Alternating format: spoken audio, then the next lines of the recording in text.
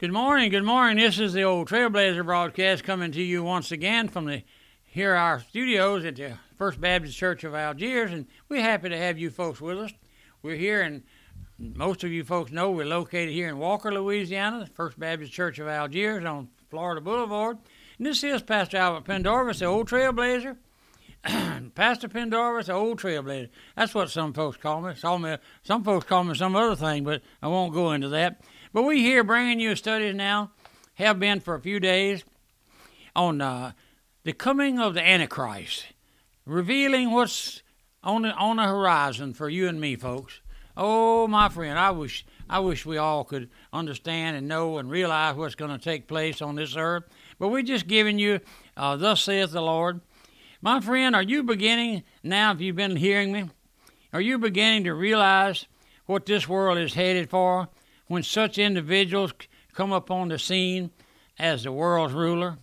All the atrocities and the witnessing in Russia we find now in our satellite countries is just baby talk and child's play in comparison to what this world will suffer under the rule of the willful, lawless king, the son of Satan. Oh, listen, the seed of Satan, the Antichrist. We see that Christ was born of Mary, of the woman, virgin born of the woman Mary, and that according to Luke 1:55, the Holy Ghost overshadowed her, and that which was conceived in her womb was born, was the Holy One, Christ, the Son of God. Now we know that that's disputed all over the world today, but listen, we know what God's Word says, don't we? Everywhere today the virgin birth of Christ is denied. Christ was virgin born, whether you believe it or not. I often tell folks the Bible is true whether you believe it or not. I hold up my Bible here in my pulpit, and I say, this is God's Word. Believe it and be saved, disbelieve it and be damned. And it doesn't matter to me if you believe it or not. I hope you do. But listen, this group of modernistic scholars who translated the RSV Bible did their best in the translation to obliterate the virgin birth of Christ. But Christ was virgin born, my friend. The Bible is true. In the olden days, everybody knew the Bible was true, but now these modernistic scholars that we have now, they know more than the Lord does. But listen, the Antichrist will also be born of a woman, but will not be a virgin. Satan will be his father, but a harlot will be his mother. Listen, he won't be virgin born. Satan will be his father, but a harlot will be his mother. You get that? Listen now, Satan will be his father. So under the influence of the Antichrist spirit, they translated, these translators, Isaiah 7:14 to read like this. Behold, a young woman shall conceive and bear a son. Now, my friend, that's the Antichrist scripture. We here at First Baptist Church of Algiers, we have a gracious bookstore here. We only sell a King James Version Bible, and we have criticism because we don't sell the NIV and the RSV and this one and that one and the other. But we only stay with God's Word because we believe it's the most original and descriptive. Listen now, just as a born-again believer, look back to the Old Testament, to Isaiah 7:14, and read, Behold, a virgin shall conceive and bring forth a son, to substantiate the virgin birth of Christ. So these modernistic, evolutionists, unsaved religionists, and infidel pastors and preachers, dominated by the Antichrist spirit, will look back to Isaiah 7:14 in the Antichrist Bible and quote it like this. Behold, a young woman shall conceive, to prove that the Antichrist, when he comes on the scene, is the world's economic savior and Messiah. You didn't know that God permitted in these closing days, listen, you don't know that in the closing days of this apostasy, that the leaders of the Antichrist movement to bring out a Bible and put in it, a young woman, a harlot, really, shall conceive. Now, brother, the battle of the virgins is on. You sit up and listen. You sit up and take notice, my friend. the Antichrist will be born of a woman, and Satan will be the father of it, according to John 8:44. When Satan speaketh of a lie, he speaketh of his own, for he is a liar and the father of it, Antichrist. This great fact is also set forth in 2 Thessalonians 2. And for this cause God shall send them a strong delusion that they should believe a lie, listen, or the lie, that they might all be damned who believed not the word of truth, as that. The Antichrist is set forth in the Bible as the lie. The shadow, listen now, the shadow of a young woman, and the Antichrist will be born the lie. The true Satan overshadow a young woman, and the Antichrist will be born, as Christ is the mystery of godliness.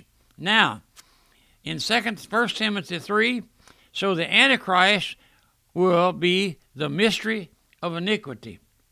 The mystery of godliness is God tabernacled in human flesh. The mystery of iniquity will be Satan tabernacled in human flesh. Then as Christ, the Son of God, is in the second person of the Holy Spirit, Holy Trinity, God the Father, God the Son, and God the Holy Spirit, just so, the Antichrist will be the second person of the evil Trinity, Satan, the Antichrist, and the false prophet. Oh, my friend, I hope you can understand. I hope you can absorb that. No doubt you're asking this question in your mind, maybe. How can this thing be? God will give Satan the power, and remember this one thing, that Satan has no power except what the Lord gives him, to become the father of his own, the Antichrist, born of a woman. Do you mean to tell me, Pastor, that Satan will cohabit with a member of Adam's race and bring forth a son? He certainly will. There is a revival now of demon worship all over this land of ours, such as we have never seen since the days of Noah. Do you know, my friend, that women by the scores are giving themselves over now to demon spirits and are entering into unlawful relationship with them? You say, oh no. And in many instances are entering into marriage relationship with demon spirits and make love to them. Do you know that demon spirits now take on the form of material bodies and impersonate individuals, and that young women will enter into relationship with them, carry on sexual relationship with them? Brother, that's going on right now all over this country. Devil worship is worldwide. Satan is slowly taking over all the forms of religion. All the forms. Man, my friend, ask the Lord to open your eyes. Don't be deceived, my friend. This is evidenced in the growing hatred of the religious world against the Bible, which has led to the so-called New Bible, the RSV, which is nothing but the Antichrist Bible. It is evidenced in the fact that the doctrine of blood redemption and salvation by substitution are laughed at and relegated to the background, and another gospel is being substituted, which is bloodless, powerless, and has a form of godliness, but deny the power thereof. As a preacher said the other day to me, no wonder preachers hate Shelton. No wonder preachers hate Pendarvis. No wonder they hate the old Trailblazer and disassociate themselves from him. He is too narrow and too hard-nosed. He's a doom and gloom preacher because he's preaching a sinner can be saved only by substitutionary death of Christ, which is right, my friend. Christ on the cross, our substitute. In our seminaries and Bible schools now is taught another gospel, as Paul set forth in Galatians 1:11. Yes, the gospel of Christ is the power of God unto salvation to everyone that believeth. It is the gospel that Christ died for sinners. It is the gospel of blood redemption, and in and through the Christ, the living God. It is the gospel of substitution. Do you have a substitute, my friend? Did you know you can't be saved without a substitute? The Antichrist has a gospel, which is another gospel. It is being taught today with expression like these words. We believe in God, but they never mention the name of Christ. If they do, it's always with a spirit of apology. Now listen, you listeners, get this. Listen to the average preacher today, and he's always talking about God. God this and God that.